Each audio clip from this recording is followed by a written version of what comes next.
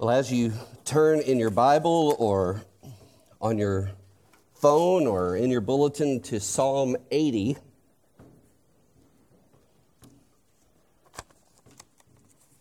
I'm wondering about this. If you were able to see a live feed of a camera on God's face during this past week, and you were able to see what the look on his face was as he watched you go throughout your week. I just saw somebody cringe in fear. What would be the look on his face? How would it change throughout the week as he watched you? I know that's a frightening thing to think, but it has a lot to do with what Asaph is teaching God's people to pray in Psalm 80. So keep that in mind as you stand with me and hear the word of the God who loves you.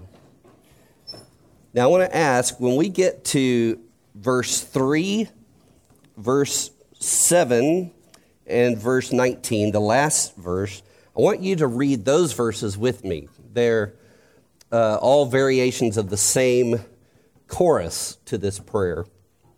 And you'll notice that as they progress, each one adds a little bit to the name of God. So it's as if the request, the prayer, gets more and more intense as it specifically names God and describes God in it. So, verses 3, 7, and 19, you read with me. Hear the word of the Lord who loves you. This is written to the choir master according to Lilies, a testimony of Asaph, a psalm. Give ear, O shepherd of Israel, you who lead Joseph like a flock, you who are enthroned upon the cherubim, shine forth before Ephraim and Benjamin and Manasseh. Stir up your might and come to save us. Restore us, O God. Let your face shine that we may be saved. O Lord God of hosts, how long will you be angry with your people's prayers? You have fed them with the bread of tears and given them tears to drink in full measure. You make us an object of contention for our neighbors, and our enemies laugh among themselves. Restore us, O God of hosts. Let your face shine that we may be saved.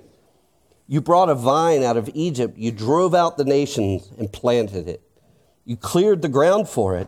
It took deep root and filled the land. The mountains were covered with its shade, the mighty cedars with its branches.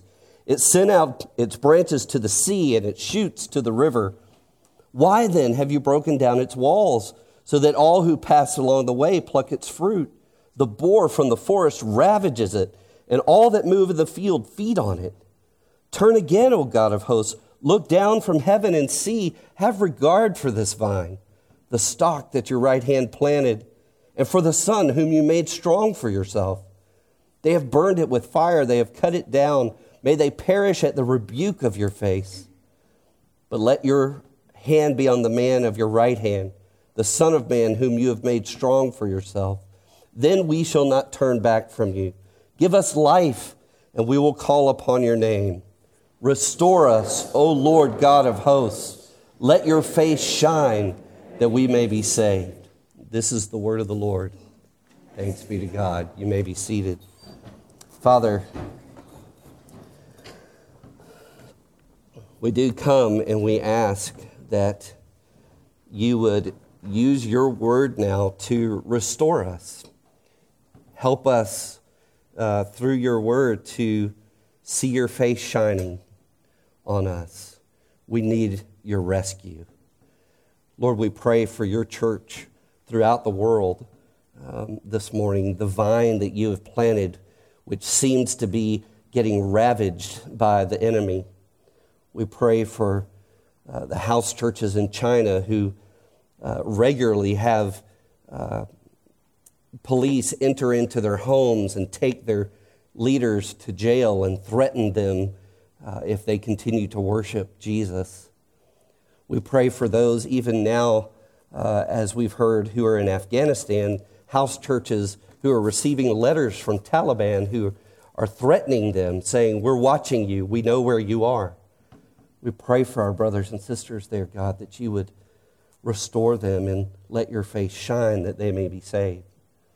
We pray for your church in India, where some folks who follow Jesus and worship Jesus are being brutally beaten. We ask that you would restore them. Let your face shine on them that they may be saved. God, we're not suffering those kinds of persecution, but Lord, we suffer from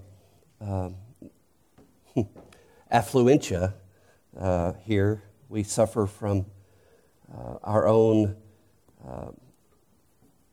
malaise and apathy. Your church in America is not flourishing as it once has. And so we ask, God, even as we learn how to pray as Asaph is teaching us, we ask that you would restore us, oh God. Restore your church here. Restore this church. Let your face shine on us that we may be saved, so that we may be the fruitful vine that you've planted on this mountain. We ask that you would do this in and for the name of Jesus. Amen. Every parent has one, and most children know what it looks like. It's what I call the disapproval look. Every parent has one, and a lot of our children know what it looks like.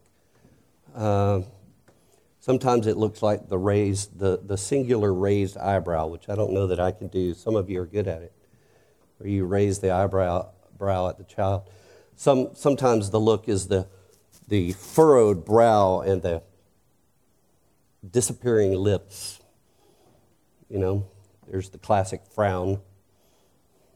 Then there's always this good one, the roll of the eyes. It's the disapproval look. We parents are good at it. Even when we try to hide it, our children know what it looks like. They can recognize it. Psalm 80 is a prayer of children of God who believe they are living in God's disapproval look. And God's people have always lived in the look of God, but in this case, they're pretty certain they're getting his disapproval look. In fact, in verse 16, they're very aware that God's frown equals death. He said, speaking of their enemies, they say, may they perish in the rebuke of your face. Because these children understand that the rebuke of God's frown equals death. But God's people have always known that God's smile equals life and blessing and grace and peace. Because ever since Aaron became the first priest of Israel, and every priest after him, they have always said this blessing from Numbers chapter 6, verses 24 to 26. This blessing that was given to Aaron. Thus you shall bless the people of Israel. You shall say to them, the Lord bless you and keep you. The Lord make his face to shine upon you and be gracious to you. The Lord lift his countenance upon you and give you peace, give you shalom, give you whole life. So shall they put my name upon the people of Israel, and I will bless them. So God's people have always lived in the look of their God. They've always lived in the look on God's face. And God has always promised that it was a look of grace. It was a look of peace. It was a look of blessing. It was a look of protection. And now they wonder if it turned into a disapproval look. And there's three ways that we see in this psalm, they're wondering about whether God has turned his face away. They see him as a shepherd, but they wonder if he's left them to themselves. They see him as a gardener, as a vine dresser, a vineyard owner, and they wonder if he's abandoned the vineyard. They see him as a father and wonder if he's abandoned his son Israel. Listen to how they describe this. Listen to how Asaph describes their experience of this abandonment from God. Look, verses 1 and 2. Give ear, O shepherd of Israel, you who lead Joseph like a flock, you who are enthroned upon the cherubim, shine forth before Ephraim and Benjamin and Manasseh. Stir up your might and come to save us. God, you used to be the shepherd who led us through the wilderness. You were the God who was enthroned on the Ark of the Covenant, where the two golden cherubim were facing one another, and you dwelt in your glory in that presence. And the ark would go out before tribes like Benjamin and Ephraim and Manasseh, and you would lead us through the wilderness. But where are you, shepherd? We don't see you leading us. We need you to come and stir up your might and come and to rescue us, your flock. We're lost without you. And then verses 4 to 6, it gets even more intense. Here's more evidence that their shepherd has left them. He seems to be angry with his people's prayers. They said in verse 1, listen to us, shepherd of Israel. You're not hearing us. You're not hearing the bleating of your suffering sheep. Are you angry with our prayers? Does it make you angry that we cry out to you? And in verse 5, you've fed them with the bread of tears and given them tears to drink in full measure. When you led your people through the wilderness, shepherd of Israel, you fed them with bread from heaven, with manna when they were hungry. And when they were thirsty, you satisfied their thirst by pouring out water from a rock. But now all we seem to get from you, God, when we're hungry and thirsty, is our own tears.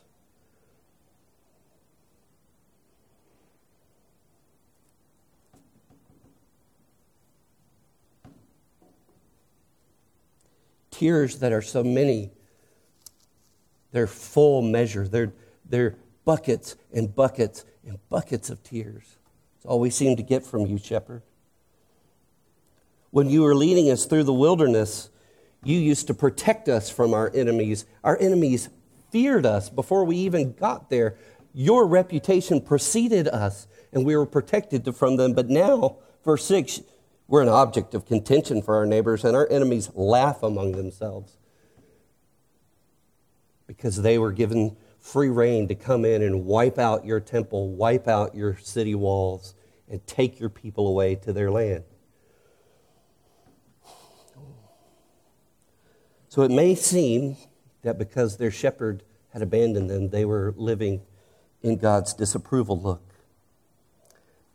But the evidence mounts even more. It seems like the gardener has abandoned his vineyard.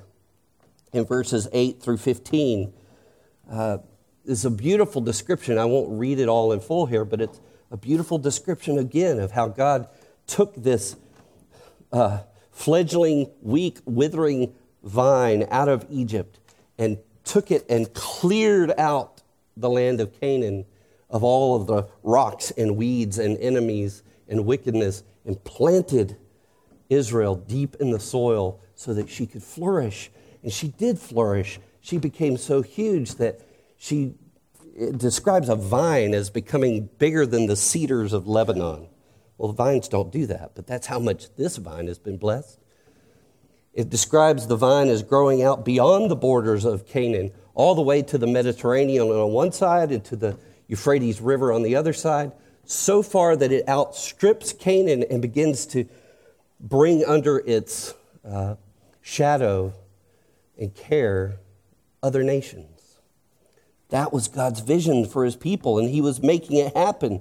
So why now do we see the walls of our city broken so that the enemies can come in and pluck the fruit, so that boars from the forest could come and ravage us.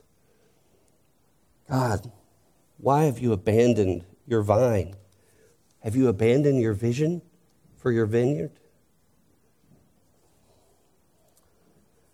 And then perhaps it means that he has abandoned his son, Israel.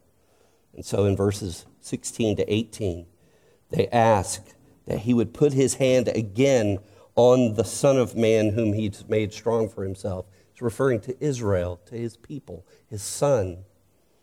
Would you again, like Jacob favored Joseph and Benjamin, the sons of Rachel, would you favor us, God, as Jacob called Benjamin the son of his right hand? Would you again make us the son of your right hand, God? Father, we feel like you've abandoned us. Are we living in the look of your disapproval?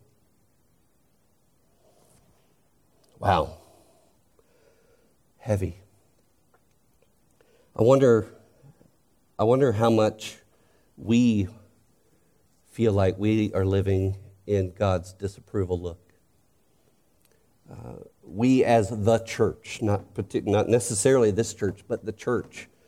As I prayed a while ago and I mentioned the church around the world is being ravaged. The walls are broken down, the enemy's getting in. Should we see that as a sign of God's disapproval? Should we see that as a sign that God has turned his face away? And even here in America, in the church, in the West, and our part of the West, and America and North America, we see that we're not flourishing as we have in the past. Should we see this as a sign that we are living in the disapproval look of our Father? But what about you? What about you as an individual branch on the vine, as an individual lamb or sheep in the flock, as a son or a daughter of your Father in heaven? Does what is happening in your life make you wonder if he's turned his face away from you? Does it make you wonder if you're living in the disapproval look of God?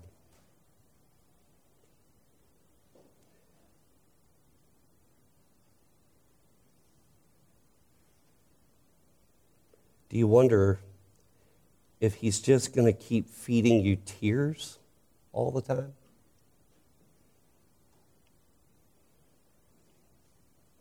Do you ever say, God, I've had enough tears?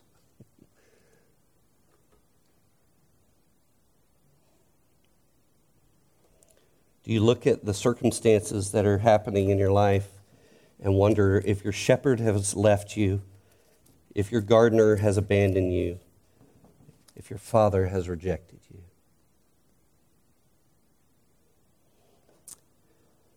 Then you can understand some of what God's people were experiencing in those days.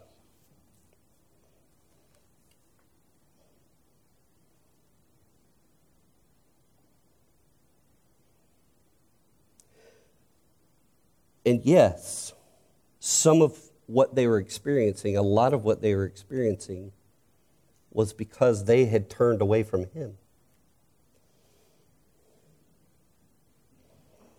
As we read earlier in Isaiah chapter 5, the vineyard owner came looking for fruit on the vine, and he found not fruit, but not the fruit of justice and righteousness, but the fruit of bloodshed and people crying out because God's people had failed to love as God loves. So yes,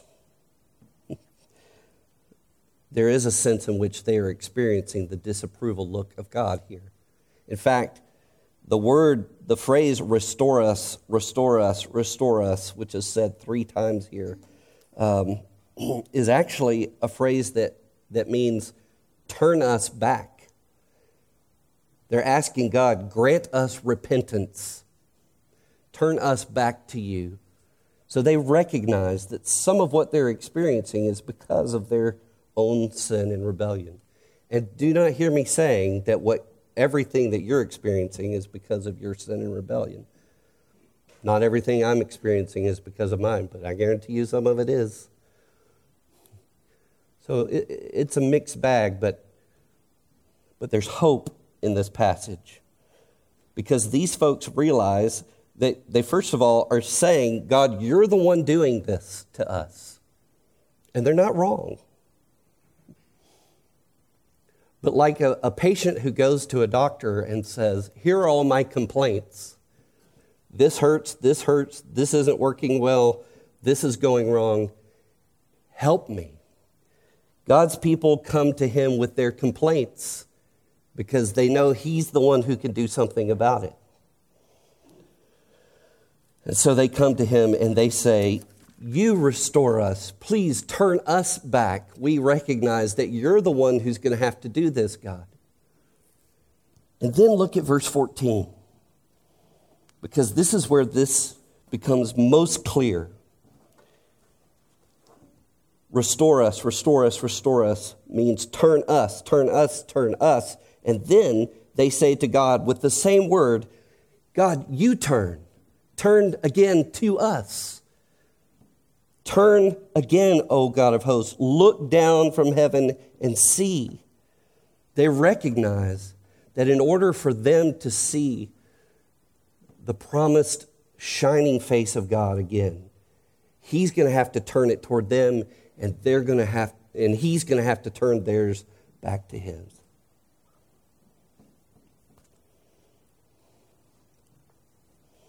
And that's why this prayer is so beautiful.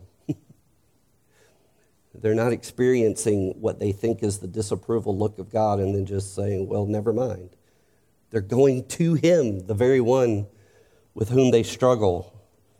They're asking him, show us your face, God. Show us your face. We remember your blessing, that you would make your face shine and be gracious to us, that you would lift up your face upon us and give us peace. Would you be that God for us? Turn again and look at us. Answer the blessing of number 6, God. Answer the blessing that your priests pray over us again and again and again. Shine your face on us, God. It's the only way we'll be saved.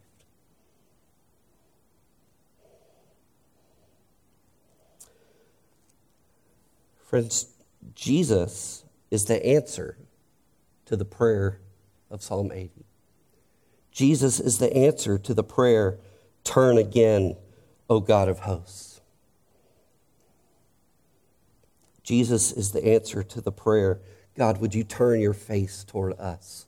Would you shine your face on us? Because, as you know, Jesus said, I am the good shepherd. I'm the good shepherd.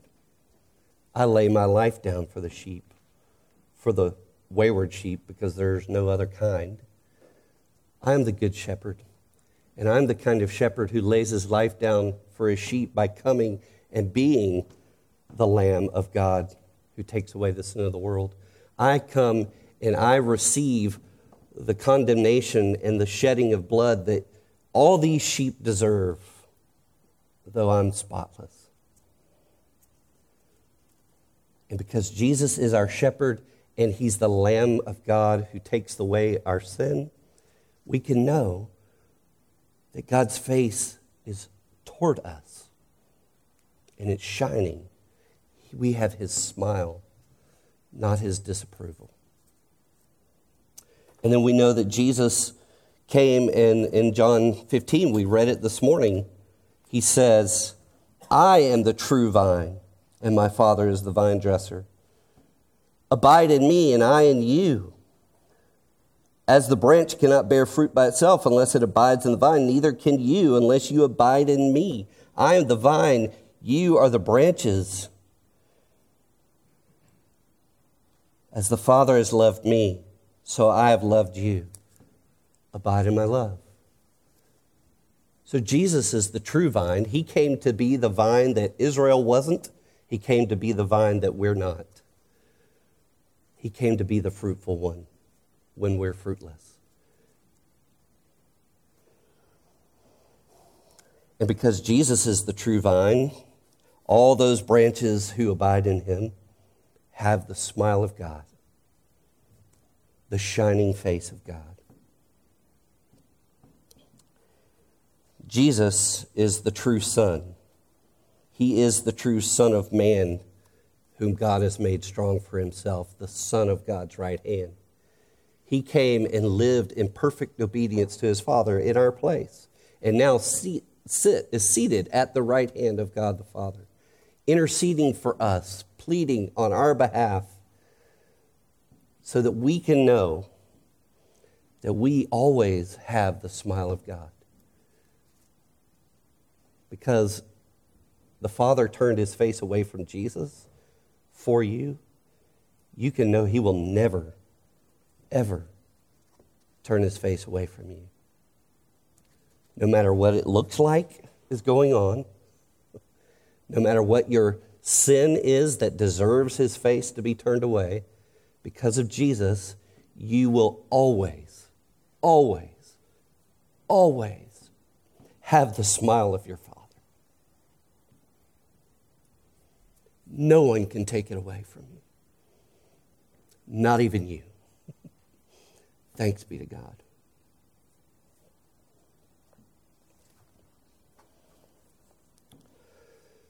I struggle with living in the look of God. At least 3 ways. I'll share these with you, and I hope maybe you can relate to my struggle. I struggle with living in the look of God in the sense that I tend to misinterpret my troubles as his disapproval. I look at the things that seem to say that the shepherd has left me, that the gardener has given up on my flourishing, that the Father has rejected me as his son. And I give him good reasons to do all those things. But I tend to look at the things that feel like God has abandoned me, that feel like he's disapproving of me, and conclude that he is. But the gospel says he hasn't.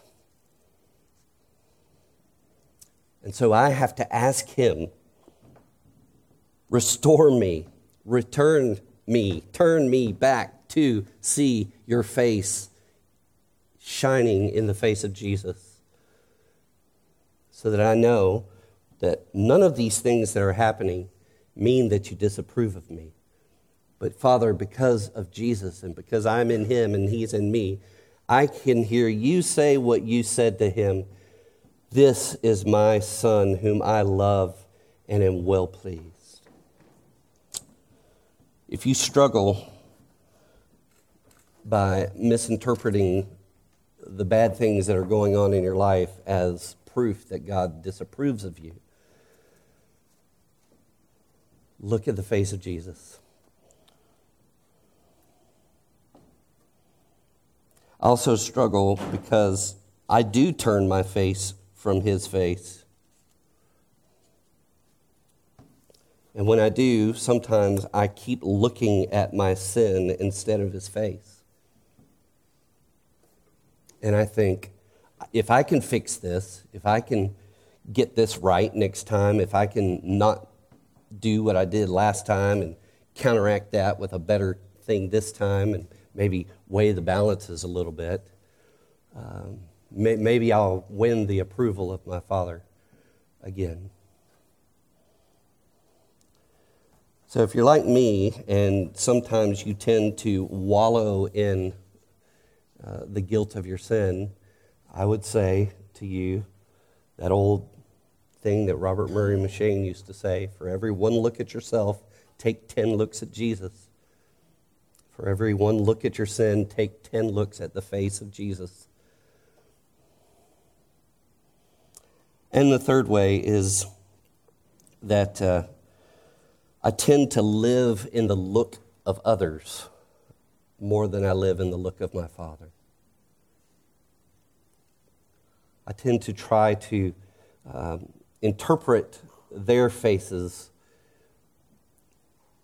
And it's not necessarily even that I'm living in what their real look is at me, but what I think their look is at me. And so I live trying to get change everybody else's face from frowns to smiles. When I do that, I'm saying to my Father, I'm saying to Jesus, your face is not enough. I also need all of their faces to smile too. But maybe you don't have those problems like your pastor does.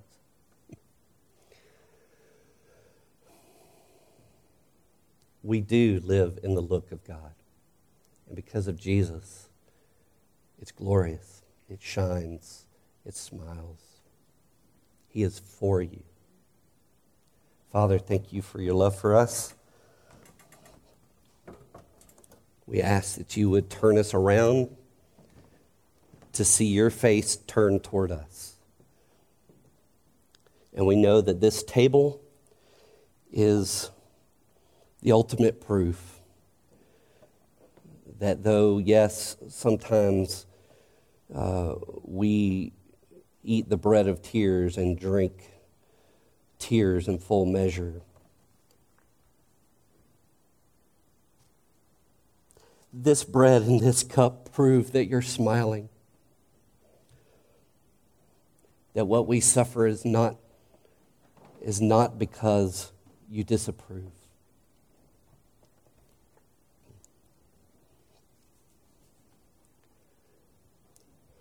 Help us, Lord God, to believe the look on your face. Help us to believe the gospel. In Christ's name I pray. Amen.